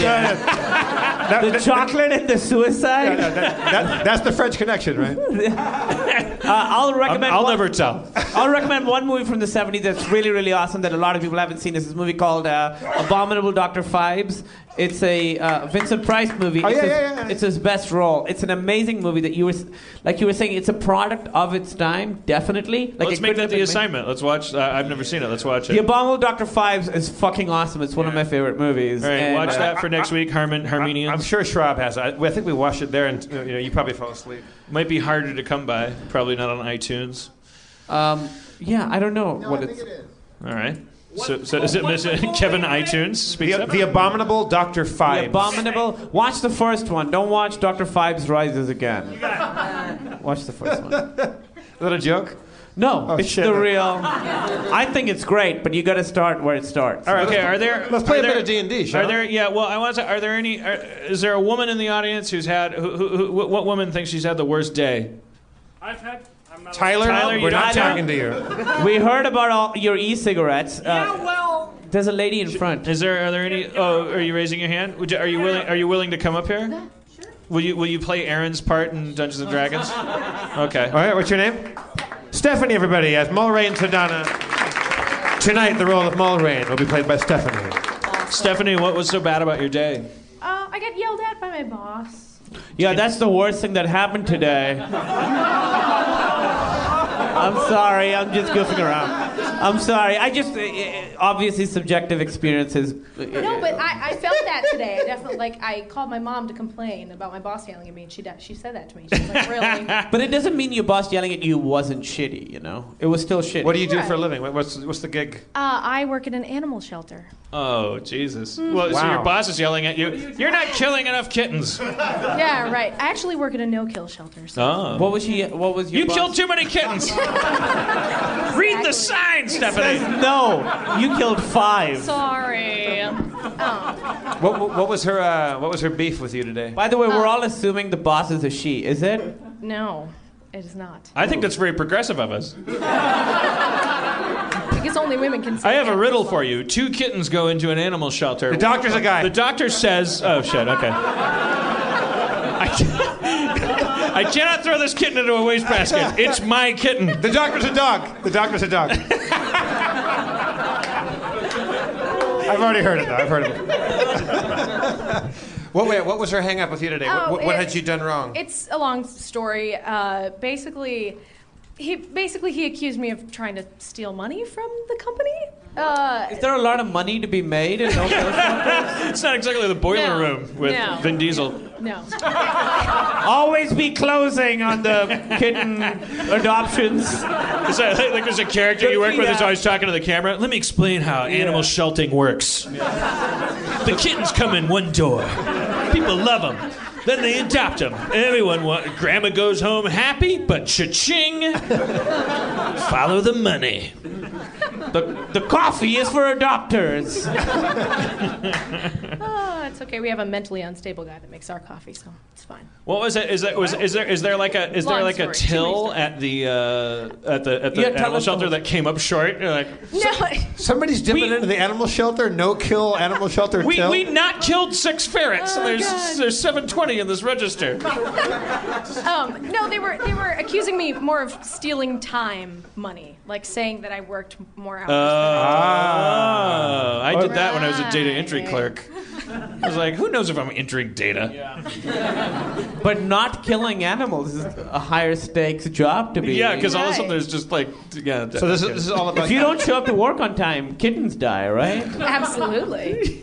No, not really. So your job is about getting animals rescued and stuff? Yeah, trying to get them adopted, more or less. The place I work for specifically pulls animals from LA shelters that are high kill. So, trying to make So they LA go a in no-kill there- city. That's the whole thing. You go to other shelters and take like load up a truck and take them to the no-kill Yep. shelter. Yep. How does the money come to the no-kill shelter? How do you keep the I lights have on? no idea. I don't know. Well, where do you guys make money? You must know where the money comes from. Something. She only knows where it Well, goes. it's In her pocket. More than should be. No, it's a huge organization. It's been around for like 40 years, and they have lots of donors. So Follow the money. I'm not. Take it easy, obviously. Tyler. It's the Starburns Industries Tape of the Month Club. 12 original cassette tapes delivered to your door. Each month, you'll receive a crisp new cassette tape of auditory delights made by some of the most funky and creative artists around. Featuring Dino Stamatopoulos, Natalie Palamides, Johnny Pemberton, Dan Harmon, future Ladies of Wrestling, Alan Resnick and Dina Kelberman, Dynasty Handbag, Jeff B. Davis, Rob Schraub, Lance Bangs, DJ Doug Pound, Kron, Open Mike Eagle, Ron Lynch, and on and on and on. Subscribe now. $13 gets you a crisp, unique tape in the mail each month. For $20, you receive a portable cassette player so you can listen to your tapes on the go. Here's how to order. For credit card customers, please call 747-888-0945. That's 747-888-0945. Or save COD charges and log onto the World Wide Web at d.rip/SBI-PRESS. It's a good deal. All right, let's play a bit of D&D. right, Stephanie, you're going to help us out and play Aaron's role of Mulray and Sedona tonight. How exciting. Too much pressure. That's a lot No, of no, pressure. you'll be good. You'll be good. Yeah. You'll be good. Your job is much more pressure than. what Also, this will be. Aaron told me in advance. I don't know if you heard last week's show. Were you here for last week's show? No, I was not. Well, Aaron developed a new trick for fighting invisible enemies called the rope tracker. And she said that you're allowed to use it, Okay. but Jeff's not allowed to fuck it. Those were her specific instructions. We'll see. I'm gonna have benign violation of Coco tonight. Yeah. She's just gonna take money from it. All right, What I Spencer. do. Spencer, kick us off, if you would please. Okay.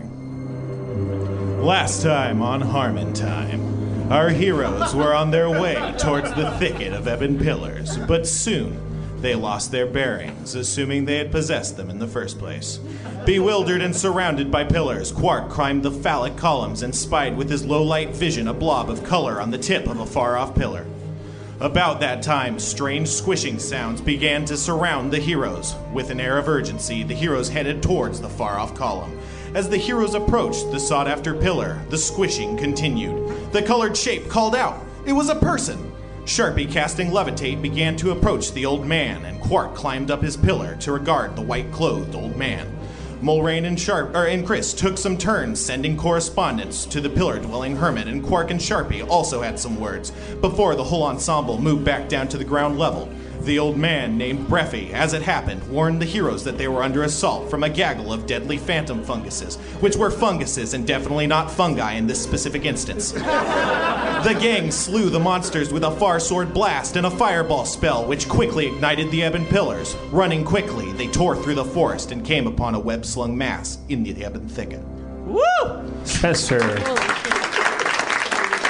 Spencer, I gotta say, man, you're in the zone tonight. You came up in the zone. Yeah. I feel like you came loaded for bear. I feel like if you're like to do baseball or something, I only went at bat twice, so hitting two balls is easy. I guess this would be the third. Yeah. This one's more of a base hit. Yeah. So I mean, that's really good stats in baseball. There's an alternate world where D&D is like the biggest sport, and you're the president of that world because you're fucking amazing at it. Wait, love why is everyone. it two? I didn't get the. Thanks, Kumail. Why is it 2 times at bat? I don't understand. Oh, because when I first came up, I had the comment about your, I was narrating that. I think that went over well. He's 2 for 2. He's saying, in baseball, if you hit 3 out of 10, you're in the Hall of Fame. Oh, Yeah, I that's see. what I'm Yeah. saying. Okay. Yeah.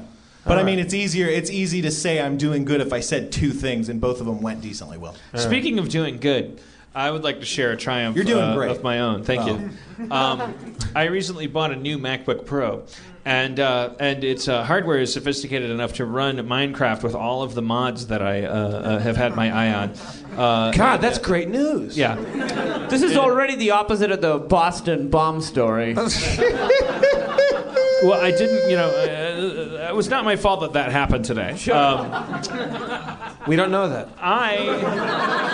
Crazy white guy.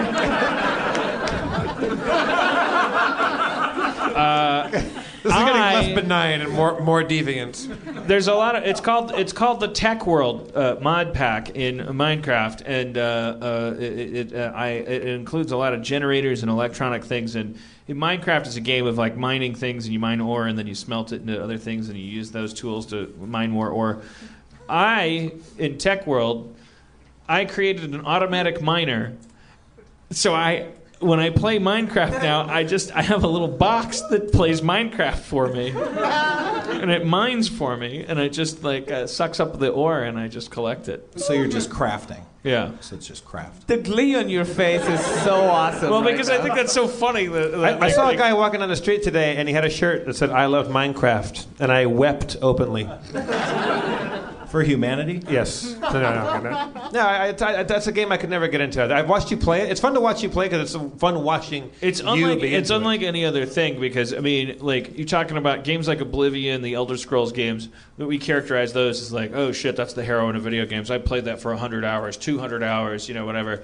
Like, I've been playing Minecraft for 3-4 years because they keep coming out with updates. It's beyond sandbox into just it's a combination of knitting, smoking, and jerking off. Like it's just a thing you can do at an airport. You can do it while you're. You can't jerk off at an airport. You can knit at an airport. I'm just saying, there's different tentacles to this beast. You can jerk off in an airport. But you can't smoke. Spencer! Yeah, You don't have to jerk off at an airport. It's easier to jerk off but than it doesn't smoke. hurt. You could do both. Yeah. Not at the same time. That's absurd. They can tell you're jerking off and they can see your feet under the stall like shaking. Like gyrating and yeah, if you lifting see off them the gyrating. ground. They're going they're going to Hawaii or something. They Who are they don't gonna want to tell? see. They're nervous that the tropical They climate. still don't want to see a guy jerking off on That's the way to the least plane. of my worries while I'm jerking off in an airport. Weirdest thing I ever saw at LAX, I walked right where the baggage carousels are. There's a bathroom right there. I walked in the bathroom door. This was like '98, and there was a bathroom stall wide open, and there was a guy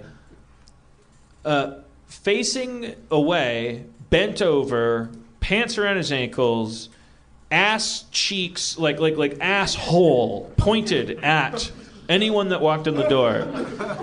Stall door wide open, but with a little toilet paper, like in a little Halloween ghost shape, like kind of like dabbing at his asshole. Like he was like wiping his ass, but wanted America to know. And you said to him, "Captain." No, sorry. I didn't say anything, but I stared for a minute. I was like, what? I was like a deer in headlights. And I'll never know what the guy. Like, where's he from? Where is that a thing? It was opposite Belgium. day. Like, what? So he was wiping his ass at America. He was making a statement. It was opposite day. Maybe he was like, "This is what I do in Bangladesh." I don't know. Or maybe it's like Did he have a brown ass? Not. I will tell you this. Tell me this. I really hope it's a crazy white guy. They can't all be crazy white guys. And again, I'll tell you, please, for the second time tonight, respect my candor. Reward me for it, because I could pretend that this isn't in my head. I got it. I seem to recall that he was an olive-skinned gentleman. Hey, good job on that candor. So Thank you saw a brown butch wiping its ass at America. I saw an. Maybe there was like a dry run of 9/11. I saw. The stakes were much lower. I saw an asshole. I saw the weirdest thing in my But life. he was dabbing it delicately with a little. It was. I wish I could. Maybe he was doing the old like come hither like the dropped handkerchief bits. You know, he was like. It was But simultaneously. also, like, this is what you're gonna get. It was simultaneously the most private act, but performed so publicly, like almost like you would think, like, oh, he wants me to see this, but he's not paying attention to me. Stephanie, how you doing up there? You having fun? Just great. Yeah. There's I think we can come up with a reason why he was doing that. What if I'm there and I'm using my phone and I'm on the toilet? Just trying to find out if Thunder is Zeus. It's a little bit. Your human desire to make sense of it. Exactly. Right. We're finding Zeus here.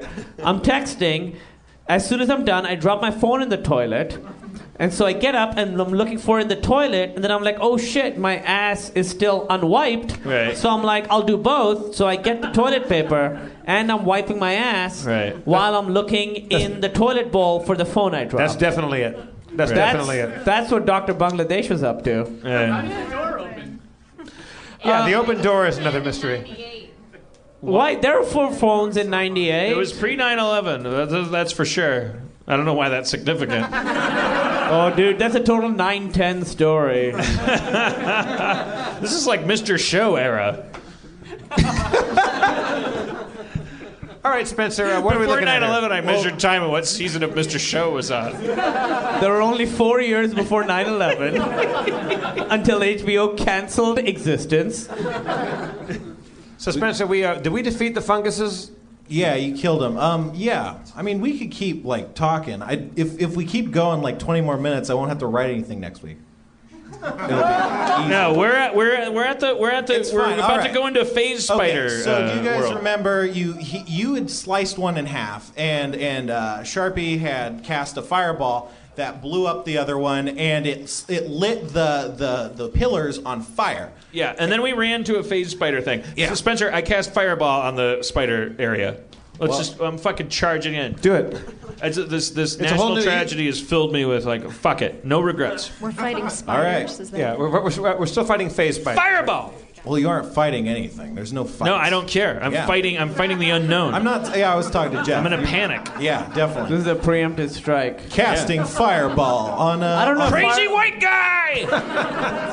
on the massy web of webs, the webby mass of webs, the webby mass of mass. Why is there $1? The Federal Reserve needs to make hand crank radios. I feel like more than ever today we should try and reason with the spider rather than trying to just set a bomb. No, they teach at universities. Die! Okay, so Sharpie casts fireball on what I'm assuming is like the center of like the webby mass or something, yeah? Yeah. Yeah. So it hits, it strikes one of the nets and immediately bursts into flames. Now, if you recall, fire is slightly less effective on the shadow plane. However, we don't remember being told. Yeah, no one remembers anything that happens. That's normal. But yeah. No, but there, yeah, it was someone pulled out a torch and it didn't light very well. Right. It's like Langoliers. Sure. It's like Zardoz. You didn't see Zardoz. Yeah, I know. I didn't see Lando Lakes either. Langoliers fucking rocks, dude. Yeah, you should watch Langoliers, Spencer. Watch all 9 hours of it. Okay. Valky from Perfect Strangers is in it. I promise there's a payoff. Now, Spencer, is the webby mass being tied at any major points? Are there major points of tethering Well, for the it's webs? more being consumed by flames. Oh, it's right now. It's Yeah. It's on fire right Definitely. now. Yeah, and it's burning. Okay, so that's And it's probably burning. good, right? Our job is done. To me. Wow! As the webs start to burn away, you can hear hisses deep within the webby mass, and at the same time, you see Breffy kind of fall to his knees like he's been hurt or something. Uh-oh. Breffy the Wanderer. What are you, like a spider baby? He's like, I'm Breffy! Oh, yeah. I'm Breffy! Breffy! I'm Breffy! Begins transforming. Fuck you! I told you not to throw the fire. We spent 2 episodes counting treasure. I just wanted to move ahead. Look what's happening to Breffy. He was just a nice old wanderer. It's the worst. Like, listen to the last episode. All he did was hang out. Oh my God. This is like you hurling fire and then they have to go to the madrasas to fight us back. Go ahead. Too lofty. You see points raise up out of his shoulder blades as they elongate and stretch, and then they pierce out of his back, forming spider-like legs. They elongate, and he grows in size onto his newly formed legs and is transformed into a hybrid humanoid spider form with clacking mandibles and sharp claws. And he's like, "Way to go, butthead!" Maybe it's not too late to make a friendship with the spider people. Hey, have you heard Lady in Red? Do you like that song? He makes some sort of utterance, but it's no longer English. It's more of like a hissing, clacking sort of. If it's Urdu, I got a shot at it. All right, I'm going to be the first to admit I made a mistake. No, you weren't first. We said it before you said it.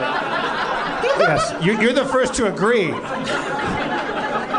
No, I said it. You agreed. Oh, okay. If anything, you're third to this party. Maybe All right, so he'll still be friendly. I'm going to assume that this Breffy now means us some harm. I don't want to play the blame game. Because he'll lose. Yeah, you want to play the... You want to play the flame game.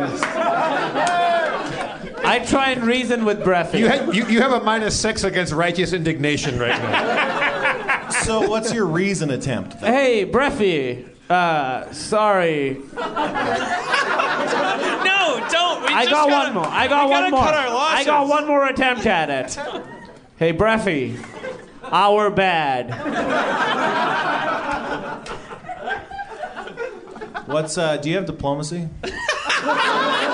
Yeah, I got diplomacy. How many ranks do you have in diplomacy? 8, bro. Okay, 8 ranks. He calms down a little slight bit. All right, Stephanie. Hey guys, our bad worked. Stephanie, it's your turn. Can I put on my hat of disguise and Yeah. be his mother? Whose mother? The spider's? Yeah. You don't know what she looks like. Would you like to approximate it? Sure. No, this sounds like a bad. Yeah. No. Yeah. Oh God, it's gonna be worse than the fireball. You sort of look like the human form of Breffy, but with like long hair and like womanly traits. Because the hat of disguise can't replicate monsters. It can only do humanoid shapes. This guy looks like somebody had a good relationship with his parents. Yeah. You know arachnids. The home is where the heart is. So Sharpie still has his mage armor spell active from the last session. So Thank God. You manage to shrug off his blow. He rears back with one of his spindly spider-like legs and stabs you directly in the chest. However, the force armor guarding your body shrugs it off, and it glances off your body. I go like this. Like I'm cocky about it. Do you brush it off your shoulders like Kobe did before his injury? Yeah. Well, I don't know what that means, but yes, I do what Kobe did. You rip your Achilles tendon, right? Is that what happened? Yeah. And you cheat on your wife. Yeah. Infidelity. It's a long fly. It's out of here. Spencer, another home run. Are you gonna roll on the infidelity or Oh yeah. see if there's gonna be charges? No. Go ahead. I think it's your turn. Yeah, it's still your turn. You're now looking like a female style Brevy. Is he gonna fall for it? I mean, no. No. Yeah. Damn. All right. So we're trying to befriend him now, yes? Or we're going to try At that. this point, he that's has just- attacked. That's just he's what I alright. tried. Okay. Yeah, throw Fuck an 'em. attack, Mulrain. All right. Fuck. I would like to shoot 2 arrows.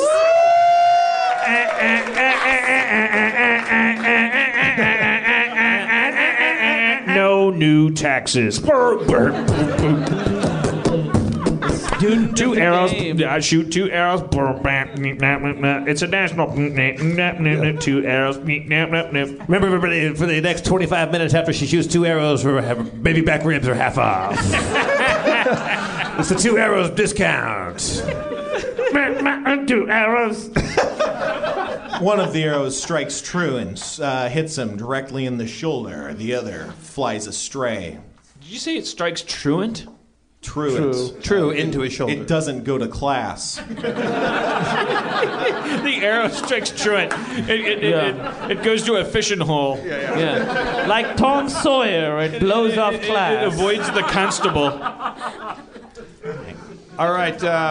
It befriends a... Oh, did I say how much damage that did? 4 damage. Sorry, everybody. Now Not much. spiders have lots of eyes, right? Spiders, they got some eyes. Would my dazzling lights dazzle a spider? Would that be extra effective on the multiple eyes? The dazzling lights? Dancing lights. No, the dancing lights would not. Oh.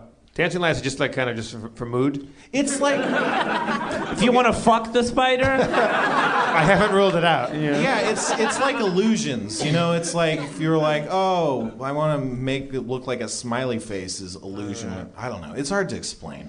All right, I take some of Mulrain's. I'm gonna do a combo move here with the rope tracker. Uh-huh. I'm gonna tie my far sword.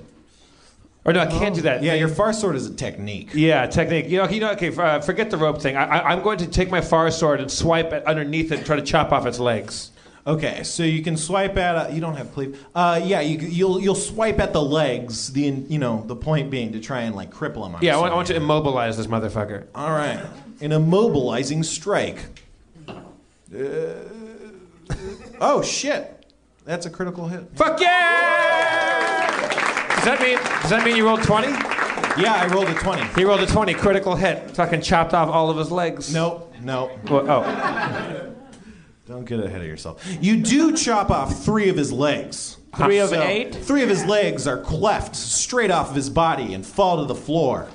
Now, if I'd attacked his head and I got a critical hit, would that have been it for the spider? No, I mean it still does the same amount of damage, which is... It wouldn't have died. I gotcha. 7, 12, 24. Okay. So you did 24 damage. I'm with you. Okay, cool. Yeah. Wow. All right, so we got a hobbled spider. Yeah. I'm assuming as I aimed at one side that we chopped off like the left side, or what? So let's just say you chopped off his left 3 legs. So now he can only walk in ever decreasing circles in one direction. Or, I mean, you could hop around on like 4 feet or something. Okay. I don't know. Who knows, man?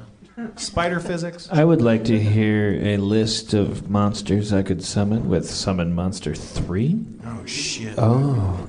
All right. Squid! I know, they're all going to say squid. They all want this. Squids are so great to summon, you guys. They don't even drown. Is in it air. Keith? Get the Keith? squid. Yeah, Get a squid, because squids have multiple tentacles, the man. squid was a bit like it was so big. We were in the confines of a ship. Yeah, it actually fell on made a some lot more dudes. sense then. It was like summoning a rock. It fell on some guys. Or a whale. This is open melee, dude. Do what your heart says. I'm very interested. Last time he did that, he got us in deep shit. Yeah, that's right. Just don't... Well, but now he started it, so whatever you gotta do. Yeah, dude, you know what? Redemption time. We are where we are. Redemption do what time, you do. Sharpie. Thanks, guys.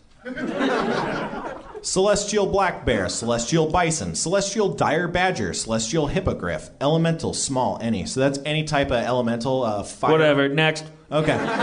Fiendish ape, fiendish dire weasel, Fiendish ape. Fiendish ape. He's as tall as the sky. Fiendish ape. Is that the guy that chases you in Temple Run 2? Have you guys played Temple Run 2? Let me just ask one thing though. Uh-huh. On the list of Summon Monster 3 summonable monsters, is there some kind of spider type monster? Just in case we get to see it. You know? Yeah. The tension is palpable. No, I'm not seeing it. It's not. Fiendish ape! Ape that shit, bro. Casting your arms in a magical manner. Agnemon! An ape, rather fiendish in appearance, leaps into being and throws himself upon the spider-like creature. Spiderum terminatum! Breffy. Yeah, okay. The what's it called? The fiendish ape, right? Fiendish. Yeah, that's what it's called. Fuck everything. The fiendish ape leaps upon the spider dude that I mentioned earlier, and begins immediately pummeling him with his fists, his big, broad, ape-like fists. Yeah. His sensual. Do you think there was a non-conflict resolution to this? Yeah. You fucked that when you threw a fireball. Do you guys at want it. spoilers? No. Yeah. Okay. Well, I mean, it will actually. It didn't. It's not going to come to fruition. Like. Okay, tell us what could have happened. He's a spider dude, but if he didn't kill the spiders, he would have just been all like, "I'm a spider dude. I'm gonna help these dudes out." But you killed his spider, so he's like, "Fuck you." So it's completely Sharpie's fault. Yeah, definitely. Dude, we told you. Or no, I mean, he might have jumped on you guys anyway as an ambush. Yeah. What are you? You're not hearing the same things he's saying. I saved the world, dealing 6 damage. 6 damage, bro. 6 world-saving damage. I support you. Sure. Okay, It's okay. is it my That'd be turn your now? turn, yeah. No, misreading the situation, I still try and reason with it. Listen, a lot of mistakes were made today. Dude, I'm on your side. Do you have intimidate or just diplomacy? I realize. Do you have total denial? It's not under D's. Do you have psychosis? What level of psychosis do you have? Is it under P's? No, then I don't have it. It would be. All right, listen. I know we chopped off 3 of your legs and then sent a fiendish ape to punch you in the face. We meant almost none of it. Oh, hey, are we cool? It's like. Are we cool? Breffy, right? Am I saying that right? Your words seem to have a swaying effect on him. He looks down at the ground and at all of his bleeding stumps and realizes he can't win this combat. Oh! All right, well then I weirdly take my cloak and I try and bandage one of his legs. You guys might have healing potions if you're down to heal him. I healed the spider. Is that a good idea or a bad? Do you have healing potions? Hey, can I borrow some healing potions? I've got 1 left, and I just chopped 3 of his legs off. We gotta use it. Listen, I know this is a weird idea. He's kind of successfully good copping him, though. This might work. Okay, all right, Krista Berg. I just, you know what I do? I don't try and bandage it, but I like try and engage it while Mulrain's gonna attack it. Okay, so I'm gonna be like, so like what? Like your deal? Like my whole last 3 generations were just wiped out. All right. I don't think I have any legs to stand on, so. No, I was not. God damn it! I was not trying to. Too soon. Oh. Too soon. Oh God! Bad choice of words. God, I wish it was a crazy white guy instead. All right. I step back and. Mulrain? Wait, did you use my healing potion or not? I didn't hear it being used. No, I gave it back and I said, we gotta kill this guy. Oh. Hey, we're on your side, bro. But I go up to one of his spider legs and I go, oh, no. I don't have anything, but I just want him to know that... You're taunting him. Well, I'm not taunting him. No, he's trying to... I give him some Skittles. A lot of times, like shock is what'll kill you. If people think that it's no big... I say, I had a spider brother. This same thing happened to him, and he's fine. The same thing that happened to him is that you killed 3 generations of his babies. Obviously, some mistakes have been made. I pull Mulrain aside, knowing it's her turn next, and I go, "Look, I'm a barbarian. Let's kill this piece of shit." Fuck yeah. Yeah. Yeah. Your lie falls Wait, I don't like flat, you. No, Sharpie. never mind. You don't like no, me? Wait, I do like you. Yeah, we like each other. Sorry, I was confused. Your Yes. lie falls flat. It doesn't work. Well, He's not buying it. Well, I feel bad. I look. Mulrain, do you have anything that can heal a spider? We got him on the ropes. I mean, maybe he could... I have sleep arrows. Could at least knock him out. It's like in what was it? Thin Red Line? Just give him a lot of sleep arrows and let him drift off. I don't know how to kill animals. Can we have a little powwow and decide exactly what we want out of this? Oh yeah, she's from a no-kill shelter. She's the wrong person to. Why don't you just steal some money from the spider? I would if I could. And then we'll be okay. All right, let's just kill him. What are merciful arrows, Spencer? Merciful arrows deal extra damage, but they only deal non-lethal damage. So if you're trying to knock people out, you can stab them full of merciful arrows, no problem. But yeah, they won't die. I have a bedroll. I'd like to wrap it around the spider's head. Yeah, just drape it over. That's a successful throwback. That's like a critical hit on throwback. Okay, and I go shh, shh, shh, shh. I start singing to it to lull it to sleep. What do you sing? Yeah, you know what I sing. I'd like to hear it.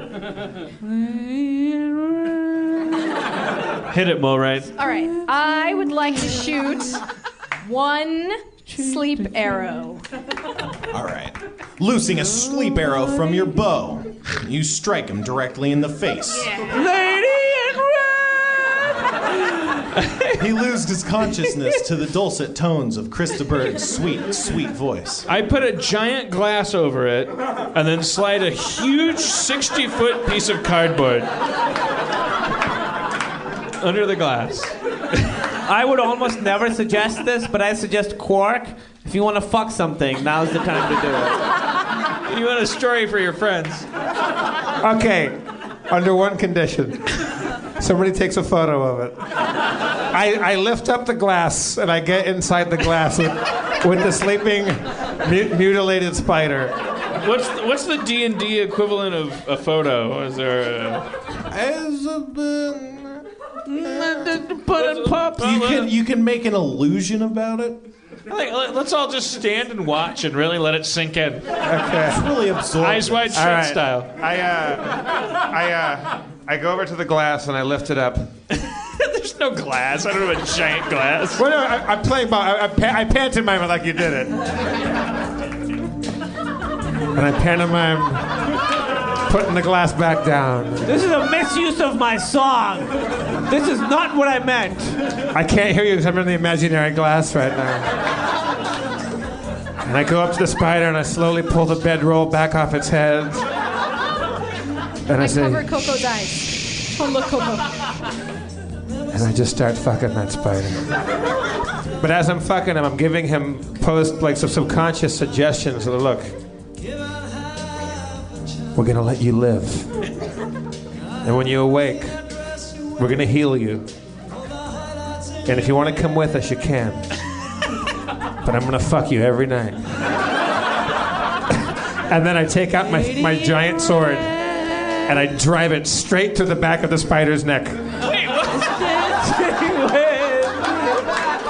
You're just a scumbag. Shut up, you guys. This guy tried to kill us all. Fucking scumbag. You're a scumbag. But you just told him, you explained this intricate deal to him. We're going to let you live, but then when you listen, you just... I'm making fun. I'm making fun of all of you guys. You just wanted to fuck something as it died. Taking out my sword.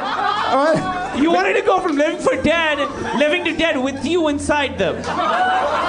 That's what you wanted. I'm not denying that. I'm not denying that The at all. penis is evil. But the sword is good. Hoisting my sword out of its sheath, I drive it straight down, like Matador style, down to the back of the spider's head. With a sickening thwoof. It pierces his head easily. Brains ooze out. You did tonight. I call out, Father! As I assume a little bit of spider blood splashes my face. They catch me weirdly masturbating on my own. So is the spider dead? Yeah, you put your sword through his head. You know what? And your penis through its butt. Everybody, that's our time. But thank you for coming to Harmontown tonight. We did it. Thank you, Stephanie. Thank you. Stephanie is Mulrain Sedana. Thank you again, of course, Spencer Crittenden. Thank you, Tyler and the e-cigarettes. Thank you, Bill, and your divine violation theory. One more time for Kumail Nanjiani, as always. Thank you, Kumail. Get well, Aaron McGathy, wherever you are. I've been Jeff Davis again as your comptroller. One more time for Dan Harmon, the mayor of Harmontown. Enjoy. Drive safe. God bless you. We love you. Jesse. That's how you end the show. You just kill a spider and you fucking play Xanadu. Oh yeah, how did we not just land upon that now? Just fuck a spider and just end the show. Fuck a spider, kill it, and play some ELO, and just get out of here. Good night, all.